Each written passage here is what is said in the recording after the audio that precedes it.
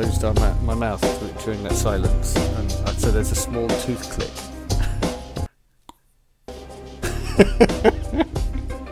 Like that. like that. Just like that. Just like that. Okay, ready? Yeah, ready.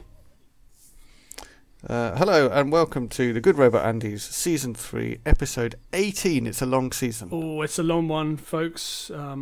We should probably start a new season soon. I think I say that every week, and then we don't. Yeah. Well, we don't. We need to have a gap. Having a gap is the excuse for. And we had a gap and we didn't, and then that's our own lookout. So we had a season break, which is what seems to be the prevailing trend in the United States now, is they have a season break over Christmas sometimes. Right. And then they come back. We should have started a new season then. But they don't start a new season. They just sort of stop mid-season and then make everybody wait for the next episode. So yeah, but we're more old-fashioned. Yeah. Yeah, we roll like the BBC, one series straight through. Yeah. Yeah. 3 episodes. 3 episodes. Classic. Everyone loves it. Never make another series. That's a mini-series, surely. Actually, you make 2. What you do is you make 2 series, each containing, 8 episodes? Like Fawlty Towers. Fawlty Towers, yeah. Yeah, yep. And everyone goes on about it for the rest of their lives, how great it was. And it's the way to do it. With the case of Python, nobody remembers the final series that John Cleese wasn't in. Oh dear, is that right? I don't think I've seen that. Well, exactly. I think it was probably broadcast once, and then everybody realised that actually Cleese was really important. Do you know what I like?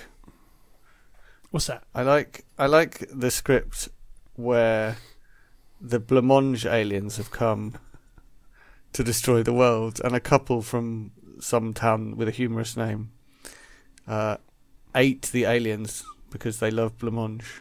Oh, well, who doesn't love blancmange? Well, actually, somebody might not. I don't really like it at all. Yeah, I like it.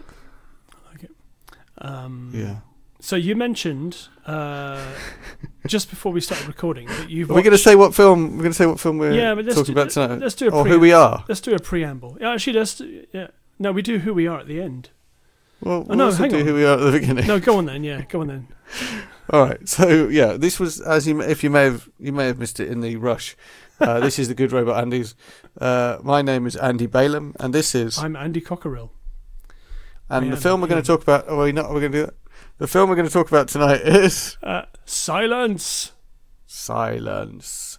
And before I give you a summary of the film based only on its title and no other knowledge, which by the way is the case this evening, we'll do some pre-discussion. Yeah, so some pre-discussion. You mentioned that you watched a rather good film recently. I watched Mad Max Fury Road. Mad Max Fury Road, which I'm still struggling for some funny way of saying its title. Yeah. So are you, clearly. It's tricky. I normally depend on you to do that. But. Well, I've been watching a lot of a show called Toast of London on Netflix, which I think was on Channel 4 originally. It features a guy called Matt Berry, who was in the IT Crowd, which our listener might be aware of. And this character, who's called Stephen Toast, he routinely mispronounces words. He puts the emphasis in the wrong place. Right. Much like we do for comic effect. So, for example, he calls Bruce Forsyth Bruce Forsyth. Yeah. That kind of thing. So right. I'm trying to think. Mad Max Fury Road. Mad Max. Smad Max. So you liked it. I think it's terrific. Fury Road. I really enjoyed it. It wasn't exactly what I was expecting. Look, one of my problems I have with films that we've talked about, and also that lots of people talked about, is that I have expectations and opinions formed. So one of the things I have to do is the first watch I have to kind of throw out those wrong expectations. So I'm really looking forward to watching it again without the sort of misleads of. I thought that the women who were being rescued were going to be much more like leading roles rather than just being the kind of prize that's being rescued. Okay. So I was kind of waiting. Yeah, I was waiting for that to happen, and it didn't happen. I don't think I have a problem with it not happening because I think there's some really excellent, strong female roles in it, and Charlize Theron is incredible. Yeah, and it fits with the plot that these people, it's like if I was in that situation, right? I wouldn't suddenly become a fighter. I would just be scared and running away. And that these people were raised in a sort of pampered situation. I mean, a horrific, abusive, but also pampered situation. Which means that they wouldn't just be fighters automatically. So plot-wise, it works fine. But it slightly put me off. I was waiting for that moment to happen when they all like hardened up and became soldiers. Right. And they didn't. So it slightly put me off. There was a bit of that. There was a little bit, yeah. There is a bit of that. But yeah, they're definitely not soldiers, are they? And I think that made sense. Yeah. As a sort of tale for our times, I think it works. And as a really... relentless, propulsive, utterly relentless action film. Yeah, but it's a work of. It worked very well. George Miller doesn't get enough credit. I think mainly because he's made things like Happy Feet and Babe.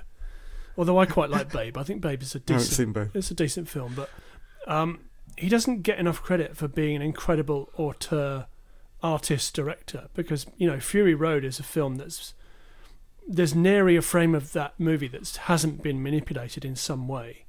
It's fantastic. There's very little CG in the film. There's a lot of really good practical effects in it. Yeah. So I was noticing myself in the middle of one of the it's basically one long action sequence. But yeah, it is. The one sequence where there's an entire army of vehicles chasing along behind. And Max is waving around on a thin pole, swinging back and forth across the frame. Yeah. And behind him, you could see all the vehicles.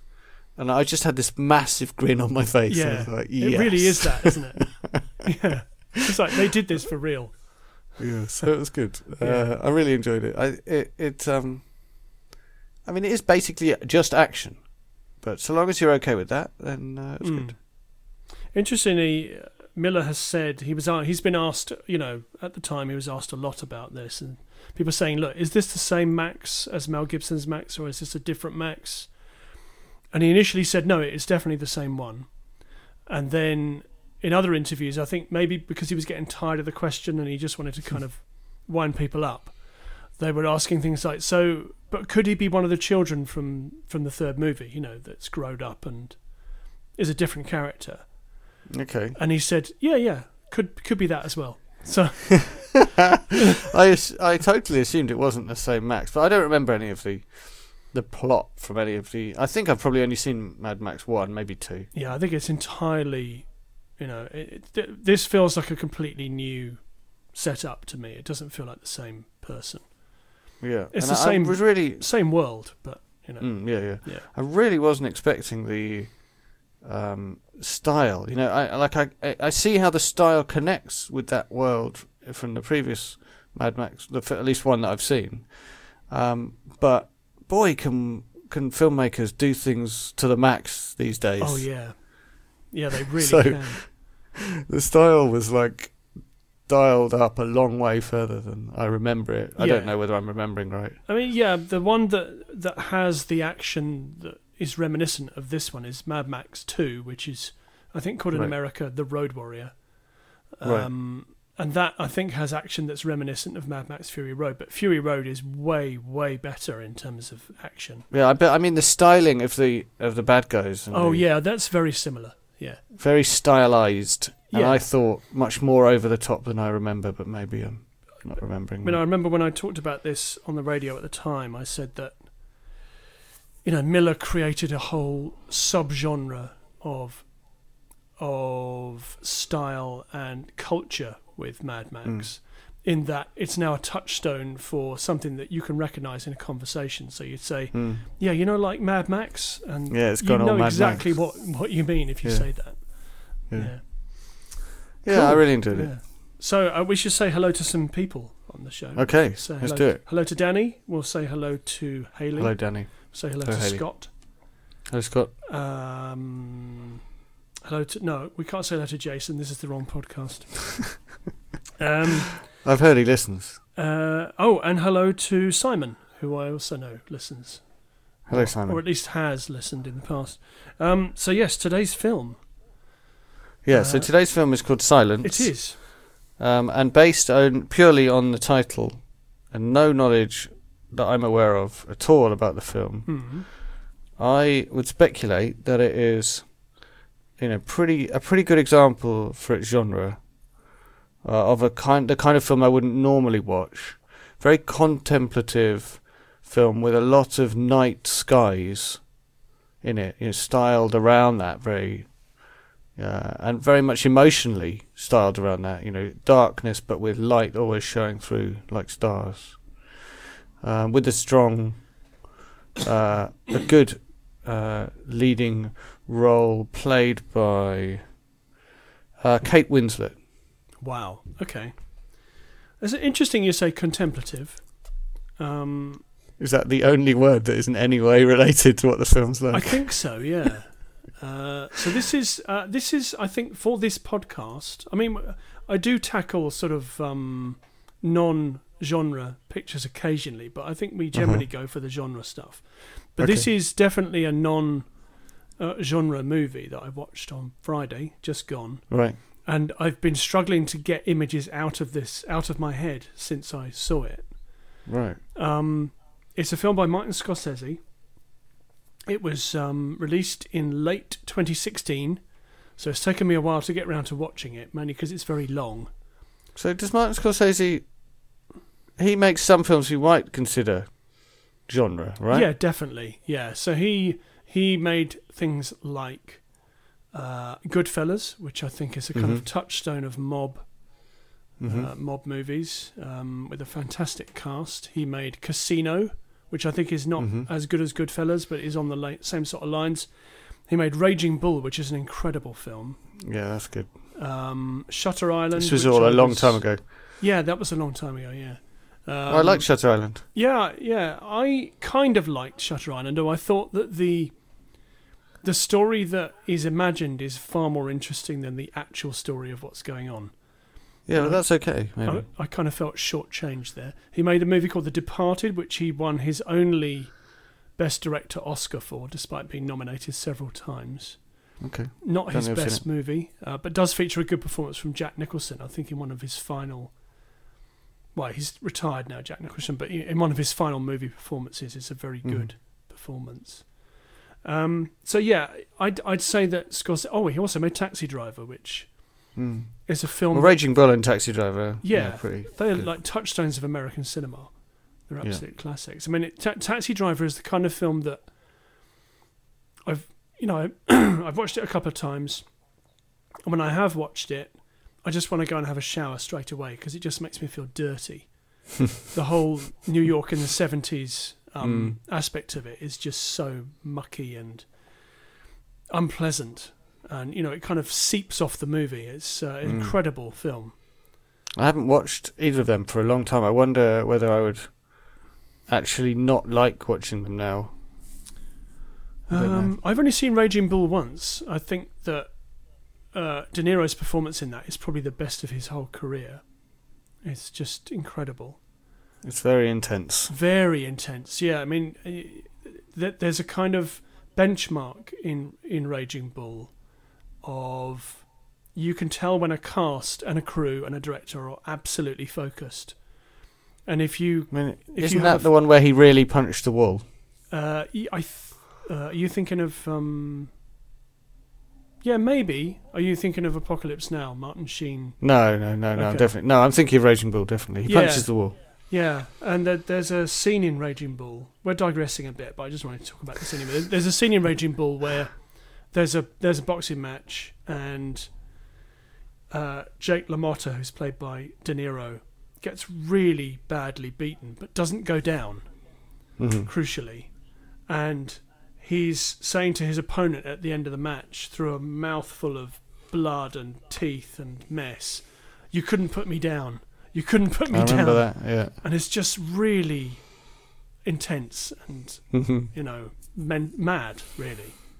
Like the drive of it. So, yeah, Scorsese, you could say that he's a maker of genre pictures, but also I'd say he's pretty mainstream most of the time. He has made a couple of off-piece things. One of those things in the past was an adaptation of a novel called The Last Temptation of Christ, which was controversial at the time. Oh, did he make The Last Temptation of Christ? Yeah. That's an amazing film. I love it. It is an amazing film, yeah. Yeah, it's one of my favourite movies. I think mainly for the incredible casting in it that you just wouldn't see coming at all. Willem Dafoe as Jesus Christ and Harvey Keitel as Judas, which is amazing. Who else? Barbara Hershey. It's amazing. It's very, very important to me in my journey as a Christian as well. Okay, so this film, Silence, slightly unusual, perhaps. Well, it was controversial at the time because, I was thinking about this before we started recording, that like Monty Python's Life of Brian, a lot of people got hot under the collar about it. They hadn't actually seen it, and were picketing cinemas and saying down with this sort of thing. And when they were interviewed about it, they said, "No, we haven't seen it. We just don't like the title." And it's like, well, okay, then go and see it and then have an opinion about it. Yeah, I mean, I love Life of Brian, but Life of Brian was deliberately intended to irritate certain people, whereas I feel like Last Temptation of Christ was really unfairly treated, because I don't feel like it was intended to irritate anyone. You know, it was intended as a genuine thing. It's a very profound religious. You know, it's a piece of work that's been put together by a man who takes his religion seriously, who wants to make a movie that talks about it. And, it's a beautiful story. It's really Silence is another. Oh, segue. Silence is another film all about religion. Oh right, okay. So it's set in the 17th century in Japan, at a time when Japan was largely cut off from the rest of the world. So there were a few sort of foreign people there, but they really weren't interested in sort of foreign influence at that time. But there are some Roman Catholic missionaries in Japan who are spreading the word and trying to convert people. And this doesn't go down well at all. And the movie starts with two young Jesuits speaking with an older, more senior Jesuit played by Kieran Hines, who has received a letter that he says has come across land through various sources. They're not even sure if it's genuine or not. And the letter appears to be from a Jesuit who is in Japan, who claims to have renounced his faith and become a native Japanese under pressure from the authorities. So he sends the senior Jesuit, played by Kieran Hines, sends two young, fairly inexperienced guys, played by Andrew Garfield and Adam Driver. Both on... Adam Driver's he's Kylo Ren in Star Wars and other things. He sends them to Japan to try and find out what happened to this senior priest, who's played by Liam Neeson. We see him at the beginning of the film suffering terrible torture as the Japanese try and get him to apostatize. And so what you have here is kind of like the setup to Apocalypse Now, in which Martin Sheen has to go upriver to try and find out what happened to Colonel Kurtz. It's definitely... I found that it was reminiscent of that in terms of we want to find out what's happened and we have no idea what kind of territory we're going into. And there is definitely danger. Yeah. So... And I don't mean that in a frivolous way. I mean that it really does feel like that. It feels dangerous. So they get smuggled into Japan, and they sort of move from village to village, trying to keep out of sight because they know that if they're found, that they will be imprisoned and tortured and that kind of thing. But of course, that does happen. Somebody gives them up to the authorities, Mm-hmm. And Andrew Garfield's character is the one that they go after in quite a big way, because they feel that he may be the most pious of the two of them, and he's going to be the hardest to crack, so they kind of go after him. And they say to him, he says to them, there's nothing you can do to me that will make me renounce my faith. And they say, well, we know that, we've been through this before, which is why we're not going to do anything to you. We're going to do things to the people that you've converted. And there follows quite a lot of scenes of torture and mutilation and nasty, nasty stuff. And he has to observe all of this, and all the while saying he's not going to convert. He won't do it.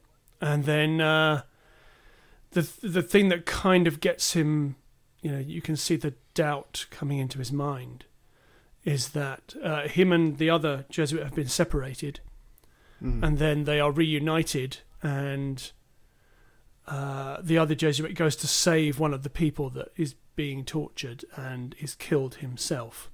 And at this point, Andrew Garfield's character, he doesn't break, but you can see that he's starting to falter. He's starting to question his motivation for, not renouncing, because the authorities in Japan,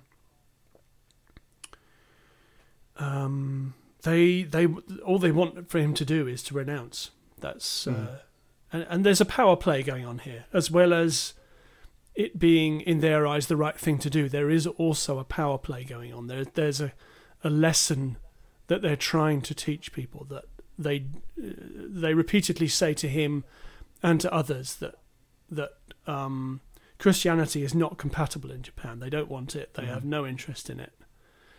And this power is the is tearing human minds apart. Yes, exactly. And one of the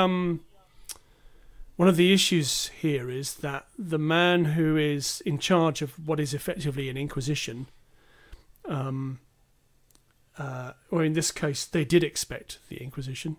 They were just trying to hide away from it. Although, in a digression, the Spanish Inquisition would tell you when they were coming. They would give you a notice that they were going to investigate you. Oh, really? So they wouldn't just turn up. And then so people generally did expect them. Yes, they did. They'd send you a letter. So if you weren't expecting them at that point, you just haven't been diligent about. What, you haven't reading your mail, have you? Yeah, exactly. Yeah. And that's your responsibility. Yeah. So, so that there's then a final scene of sort of horror and torture when several members of his congregation are hung upside down and they're hung upside down. Little cuts are put in their necks so that the blood doesn't all rush to their head. They sort of bleed a little bit, and then they're kind of put into a well with wooden covering their neck so they can't see any light, and they're hung upside down, and it's just horrendous. And it's at this point that the priest, played by Liam Neeson, finally appears and says to the character played That's by the Andrew original Garfield priest. He says, you need to do this. It's so easy. You can stop all of this from happening right now. And he does finally apostatize after quite a long time holding out, and then they release the prisoners. And then we see a sort of a montage that ends the film, that's narrated by a Portuguese trader who is talking about the events that happened after that. And so the young Jesuit took a wife and had a family, and when he dies, in Japan, took a Japanese name. And when he dies, she prepared him for burial, and he's put inside a barrel to be burnt, because apparently this was the way. And you see inside the barrel, the camera sort of goes inside the barrel, and then you see in his hand there's a tiny, tiny, really crude crucifix that he's kept all his life. And in fact, we do see him in private. Somebody comes to him and says, "I want to confess." He says, "I'm not a priest anymore. You can't do that." And they say, "Yes, but we all know that you are." So there's the implication is that he has been practicing on the side without anybody knowing about it, which is tough, because all of the people who have apostatized are regularly investigated to make sure that they are sticking to what they've been, said they were going to do. It's a really profoundly interesting film about the nature of faith and culture and power and what people will go through for what they believe in until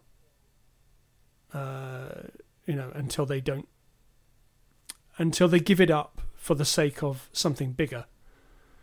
In this case, and I think that the authorities were right to say, "We know that you won't break," because they knew that he's not going to, so they decided to push him in another way. Taken me a long time to watch this film, because I knew it was going to be long. I knew it was going to be tough going, so I wanted to approach it at the right time.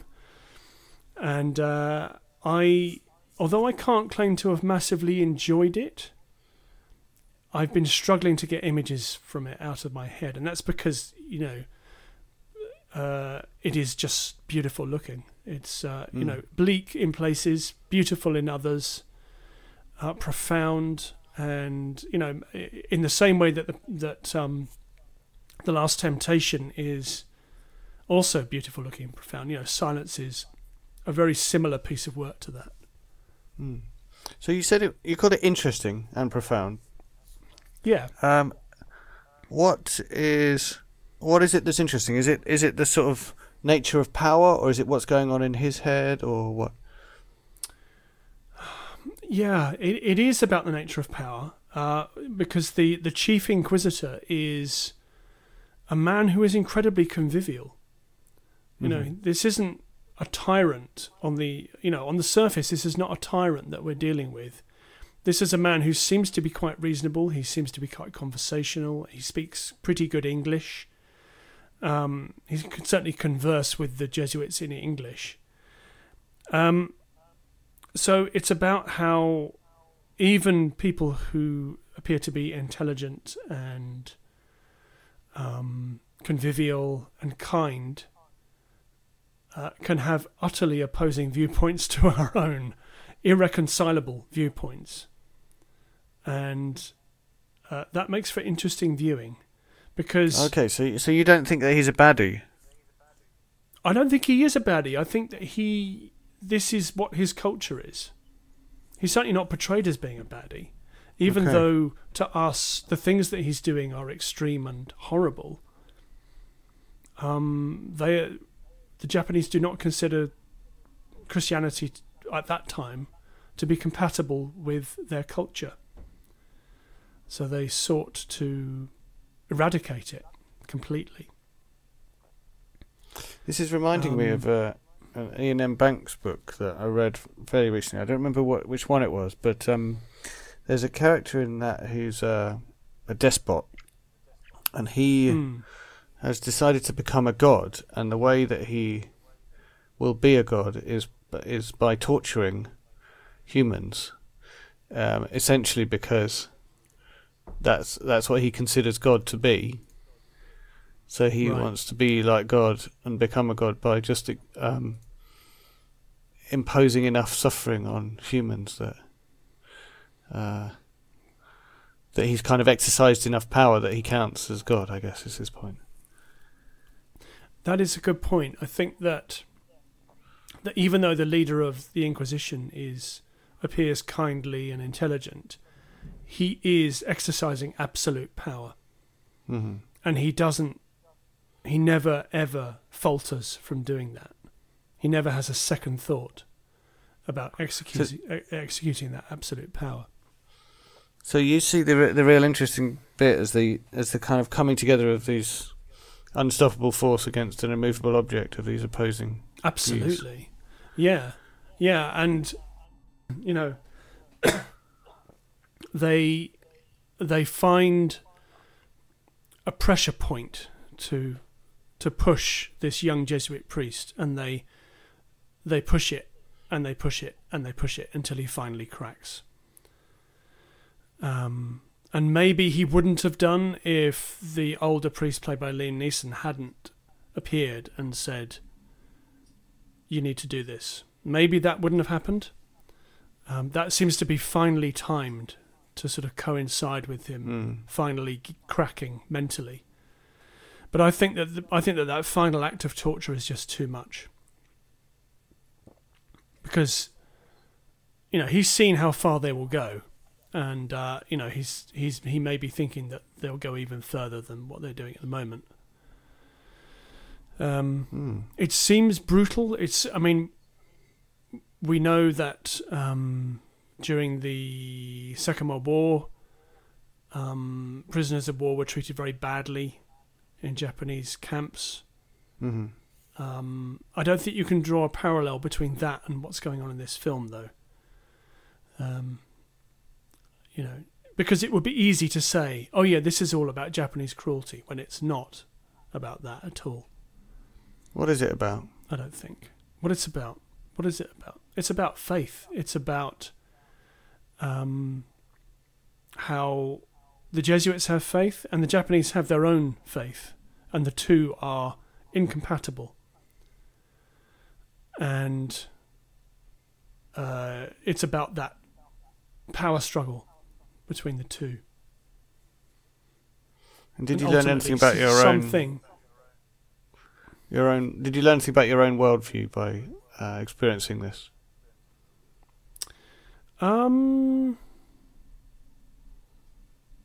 Yeah, I suppose I did. I think that it kind of reinforced my view about strong beliefs and how you can you always have to try and understand somebody else's point of view, even if you don't agree with them. And certainly in this film, there's not a lot of that going on. So is the priest seen as a heroic figure, or is he a fool? Or I think there's a bit of both. What's interesting about this film, among many things, is that he is both a hero and a fool at the same time. Right. Yeah. He is. I think that you do see him as heroic and noble, but also from the point when the torture and mutilation starts, I was just willing him to renounce. Right. Just do it. Just do it now, because this isn't going to end. These are not people who are going to say, "Okay, you're quite strong-willed. We'll stop now." Yeah. I wonder what I'd be feeling. So I've pretty much already asked you, but what does it all mean? / what is the point of it? What does it bring? What does it bring? Well, for me, it brought an insight into stuff that was going on in Japan culturally at that time that I had absolutely no idea about, because this is loosely based on real events. Mm-hmm. It's based on a book. So I had no idea that this was going on. I knew that Japan was largely cut off from the world at that time, and that they viewed outsiders as being, untrustworthy, and viewed them with suspicion. But I didn't know that any of this stuff was going on. So this was an eye opener. It's a film about faith. It is made by Scorsese, who has previously made films about faith. So Last Temptation is one of those. He also made a film called Kundun, which is all about I haven't Buddhism. seen that. I haven't seen that either. No. I must say, the fact that he made Last Temptation of Christ certainly makes me much more inclined to give him the benefit of the doubt in terms of considering putting myself through what sounds like quite an ordeal to watch this. It is quite an ordeal, but in terms of it is an ordeal, but it does have maybe not a happy ending, but it does. There is light at the end of the tunnel.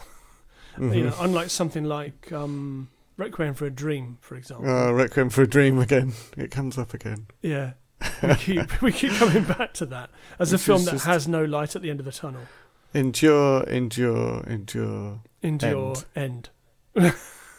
There's that, and there's Black Swan as well. I think which I haven't seen, but I kind of look forward to that. Well, Darren Aronofsky really loves films about people who have an obsession with something. I watched another film of his recently called Mother. Really enjoyed it, but weirdly, it's not really something that I think we can talk about on this podcast because it's quite extreme. Yeah. Oh, you mean it's unsuitable? Yes, I think unsuitable so. Or we have a parental ages 3 and up. We need a parental guidance warning at the beginning of the podcast, so we can go into detail about it because it's quite full on. Mother, I loved it. I thought it was an incredible piece of work. Okay, I wasn't expecting that. I'm looking forward to watching it someday, but it's really good. I wasn't expecting that. But so sort of wrapping up Silence, it's another very beautiful, profound piece of work from Martin Scorsese. And our listener who, may not stray into this kind of territory much, I certainly don't. It's long. It can be grueling at times, but it is worth it. It's a bit like life, really. Yeah. Cool. Yeah, I think I might watch it. I recommend it. Yeah. Cool. Yeah, I don't know whether I can bring myself to put myself through things, but yeah. Yeah, I think sounds worth it. But yeah, it is worth it. It's good. That's it. That's it. Shall I tell you some things I watched? Yes, please do. Well, actually, I haven't watched it again yet. So I had my birthday recently. I'm back to being a prime number, and I got Blade Runner. I got Blade Runner for my birthday, but it's sitting on the shelf waiting for me to watch it. So I'm really looking forward to watching Blade Runner again. Blade Runner 2049. Mm-hmm. 2049, yeah. Blade Runner 2049. 2049. Bloody Runner. And but I also, something I have watched, I haven't just got on the shelf, is the first episode of a TV series called Fringe. No, I've seen all of Fringe. You've seen all of Fringe. So yeah, it seems pretty rubbish. But have you watched any of it? I've watched one episode. But yeah, I think it's rubbish in an entertaining enough way that I may continue to watch more of it. Yeah, it definitely is. I think that the quality is wildly variable throughout the, I think, like 3 or 4, maybe 5 series. But it is fun. I think Fringe is a lot of fun. Yeah, it's got a good cast.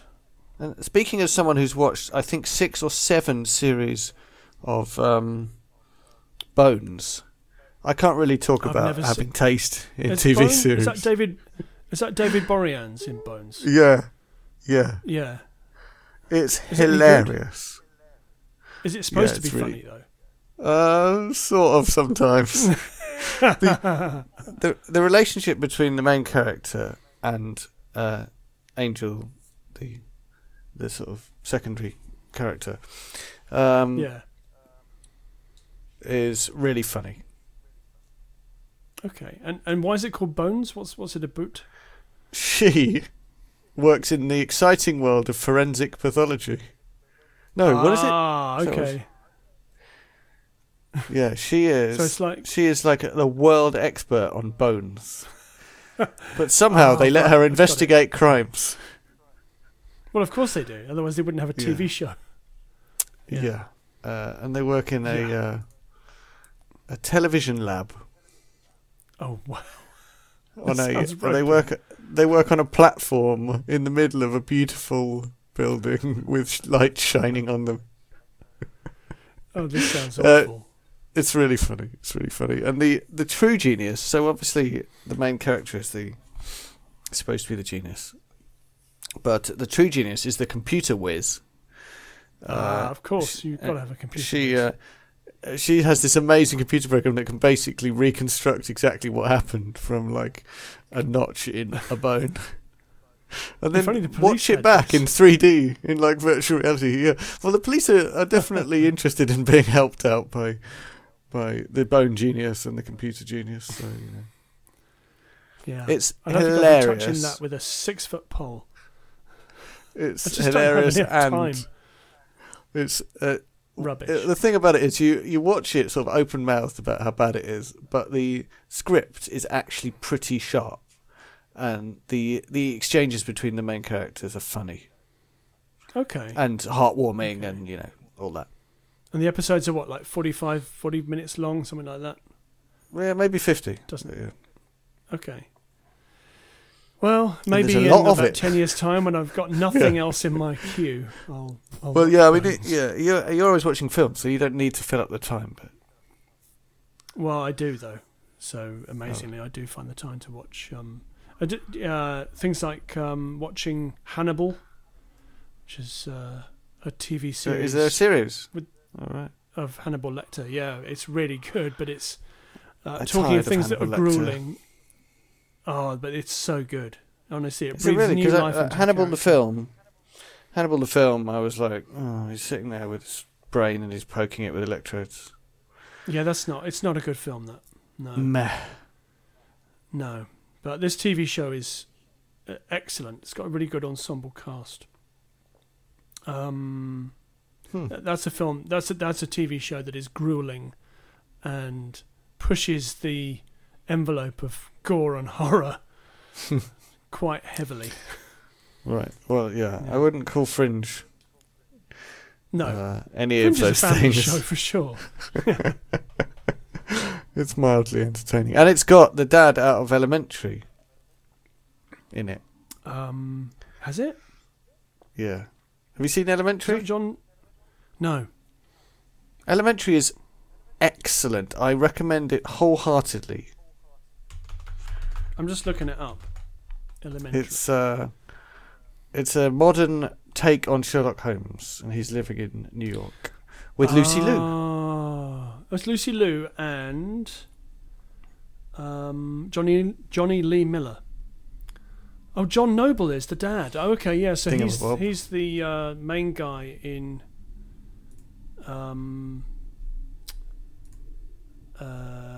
What's it called?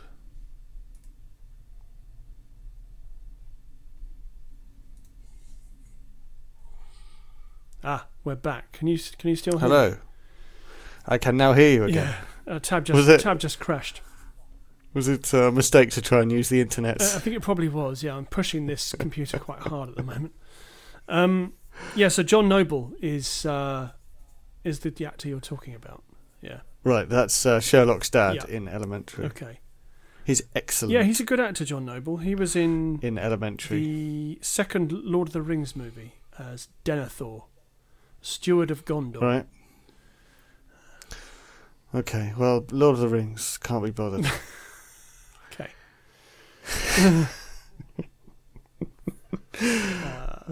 Although I appreciate its themes, Something came to mind the other day and I thought, this is like Lord of the Rings. This is what Lord of the Rings really means. Wow.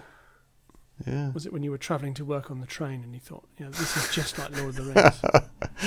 Trudging to work. I think that's probably, unless we've got anything else. I think that's probably it. We should do a bit of plugging and also telling our listeners what to do. Should we do telling our listeners what to do first? Yes. Hello, listener. If you listen via iTunes, we would like you to rate and review us, please. It's it's all altruistic. There's nothing in it for you whatsoever. Or us. Well, there is, because the more rates and reviews, good reviews, we want 5 stars, please. The more of those we get, then we get recommended to other people to listen to. Yeah, but we don't get any money. No, we don't get any money at all. There's no cash incentive for making this film. We do it purely out of love. It's all for fun. So yes, listener, we would like you to rate and review on iTunes, please. Also, any other platforms? There are other podcasting platforms. Maybe you use one. So yes, there are. Do a rate and review thing on there. Give us a like on SoundCloud if you like us. Oh yeah, SoundCloud. If you listen on SoundCloud, a like. Can you do comments on SoundCloud? You can leave comments at different points during the text. So, for example, if someone liked what I just said then... You could say, I like this. They can leave a little comment saying, I liked what you said just then. At that moment in the audio. I like this. It's amazing. I like that, what you said. Okay. And also, you should tell SoundCloud to in some way give us free storage space so we can put all our stuff on SoundCloud instead of just the last couple of episodes. Yeah, they won't do because they make you pay. They do make you pay. It's crazy. Do they ever? Ain't nobody got time to pay for space on SoundCloud. No. It's a shame that if only there was a meme we could have for that. Ain't nobody got time for that. Yeah. Mm. My 12-year-old son said over 9,000 at tea time today. Which is a meme. Yeah, which is a meme which I believe is older than him. Over 9,000. Yeah. I don't know what that means. It's from some manga series. Oh, okay. It's a very cult manga series where someone says their rating of some fighting power or something is over 9,000. Oh, okay. I'll have to ask my son that. He'll probably know that as well. And it became a thing a long time ago, but clearly it's still somewhere out there in the internets. The internets, that and all your base. Yeah, over 9,000 was made famous again by someone who got interviewed by those horrible people in that Church of Hate in America. Oh, the Westboro Baptist Church. Yeah, don't even give them the oxygen of publicity. The Westboros, them.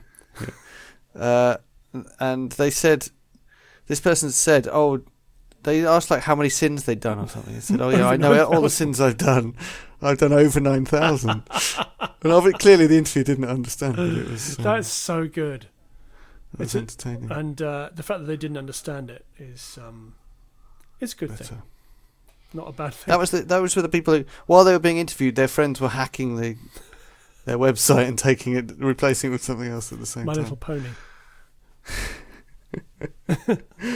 Yeah.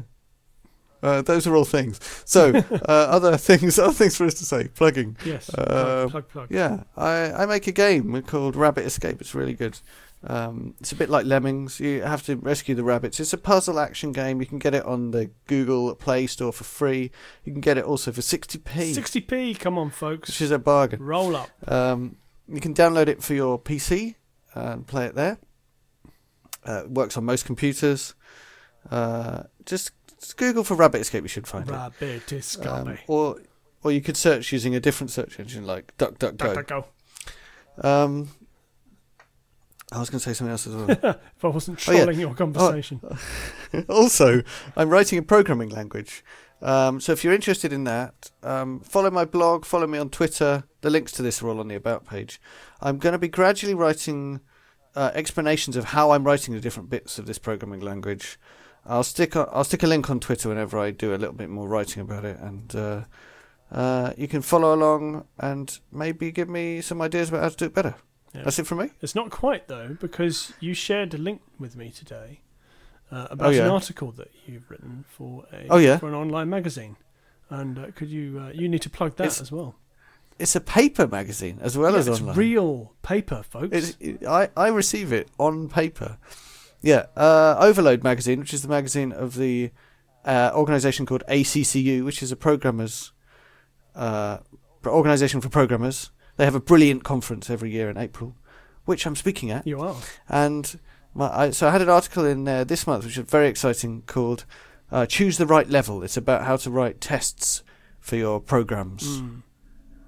It's one of the articles that I'm most proud of in terms of the content, although the opening 3 paragraphs are incredibly awkwardly phrased, and I wish I'd phrased them differently. Well, I read it. But other than that, I it's all liked right. it. There was a lot in there that Thanks. I recognised. Thank you. Yeah, I liked it. Yeah, Okay. there's probably a couple of software projects in there that you recognise that I used as examples. There were definitely at least two that I recognised as being examples of stuff that I've worked on. Mm-hmm. Yeah. It was all just an excuse to get a plug for Rabbit Escape into the main. Yeah, that's what you really want, yeah. So, I present a radio show on Glastonbury FM 107.1 in the Glastonbury Street and the Wells area of Somerset. I'm in the well. I'm in the well. Echo. They're on the street in Glastonbury. I deserve this. I just trolled your plugging. So that goes out live on a Thursday between 6 and 7 p.m. It's movie reviews, DVD reviews, talk about films that are coming up on television at the weekend, look at local cinema listings and do some DVD picks, and also plug this podcast.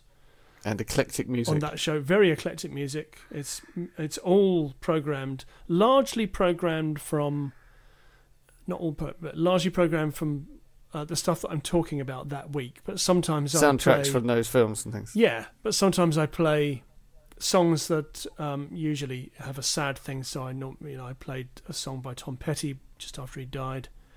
After Marquis Smith of The Fall recently passed away, so I played a song by The Fall. And this week, actually something to add at the end of this podcast is that a film composer called Johan Johansson, who composed the music for Arrival, and I believe also a film called Sicario, which were both directed by Denis Villeneuve. He suddenly and unexpectedly died. He's quite young this week, which is very sad because he was a fantastic composer. So I'm going to be playing a bit of his stuff on the show this week in tribute. What are the laws about things? Can I put some music in the podcast? I can probably put under 3 seconds or something. You can put up to 15 seconds of music. If you put any more than that, you have to talk over it. That's the rule. But wouldn't we have to pay a license despite that? No, you don't have to. As long as it's no more than 15 seconds. You could put a whole track on our podcast, as long as we spoke over it. As long as you talk over it. 15 Is that seconds. really? Are you sure? Yeah, because somebody can't then take that track and put it on the internet because we're talking over it. They could. Well, they could, but they'd be stupid. If they liked. They'd be like, yeah, this is the track and stuff, and yeah, it's got 2 blokes talking over it. I think, that is as far as I understand it. That's certainly what they do on Como de Mayo. But I bet they've probably got agreements with rights companies. Well, and all kinds on of 5 Live they don't that. because that's not a music station, so they don't have a music license for 5 Live. So they have to talk over it. Yeah, I believe that they have to talk over it. I just don't believe that we're allowed to just stick it in without any permission. We should check up on this, and if this is the case, we should play a bit of Johan Johansson maybe on the next podcast. The music that we do have on this podcast, just as another bit of plugging, is open source music, as in it's freely shareable under the Creative Commons Attribution Share Alike 4.0 International License. 4.0 International License. So there's a whole subculture of people making cool music, art, and all kinds of stuff, and releasing it under these licenses, which means anyone can use it. For example, we can use it in our podcast without even having to ask permission. The music that we use is called I Dunno, and it's by Grapes. And it's good. That's good stuff. And it features Jay Lang and Morusk. So it is actually a mashup of a couple of other things that other people wrote under these kinds of licenses. So it's kind of a living demonstration of how cool it is when people are just allowed to use and share their stuff. For this particular license, we can use it and we don't have to give any credit to the person who did it because they haven't asked for it. Is that right? Exactly. Yeah. That's exactly right. Actually, I lied about what license it's under. What the license that I just said is the license this show is under, which is the Creative Commons Attribution Share Alike 4.0 International License. The license that I Don't Know by Grapes, copyright 2008, is under is the Creative Commons Attribution 3.0 license. 3.0. Attribution 3.0, which means attribution means all you have to do is say who did it. Right. Whereas we use the Attribution Share Alike license, which means not only do you have to say that we made this if you use our stuff, but you also, if you're making stuff based on our stuff, you have to release it under the same license. Right, yes. Okay. So you have to give it away because we gave it away. Give it away, give it away, give it away now. Whereas I Don't Know by Grapes, which is under the Creative Commons Attribution 3.0 license, is you can use that in commercial work and not release it under an open license. Right. Obviously, commercial is not the same thing as proprietary licensing. We could sell this podcast and still have it under a really nice license like this, but we don't because no one would buy it. No, nobody would buy it. Although if somebody did want to, we'd let them. But yeah, if someone wants to take this podcast, reuse it, change it, turn it in, turn our voices into some bit of music or something like that, they absolutely can. They can sell it, but they must also give away their thing under the same license, or sell their thing under the same license. Right. Yeah. Okay. So that whoever gets it, whether they bought it or downloaded it for free, they get to share it with their friends. That's the idea. Tell your friends. Tell all your friends. So you've probably heard about this. Well, you may not have, but if you have heard about this, you've probably heard about open source or free software like Firefox, which is a good example of open source free software. I'm using it now. Well, this is like open source free culture, they call it. We should do a whole podcast about that. Yeah, free culture. Let's do it. Yeah, we should do a whole one. And what we should do is we should mine the internet for excellent examples of free culture. And include them. We already did a podcast on what is Linux, so we should. Right. That should form part of the podcast. But yeah, we should do what is free culture. There's a whole load of other stuff that is related to that. Yeah, we could promote some free music and free art and stuff. Okay, I think that's it, listener. That's it. Smoke them if you See got you next them. time. Oh, actually, don't smoke. It's bad for you. I don't understand that. Where's that from? Smoke them if you got them. Yeah. I think it's been used in many like war films and that kind of thing. Okay. Be careful out there. That's a good one. Yeah. Don't have nightmares. Yeah. Don't eat yellow snow. Yeah. A number of pieces of advice. I will leave. Some good, some bad. You choose which is the best. You decide. Yeah. You decide. That's it.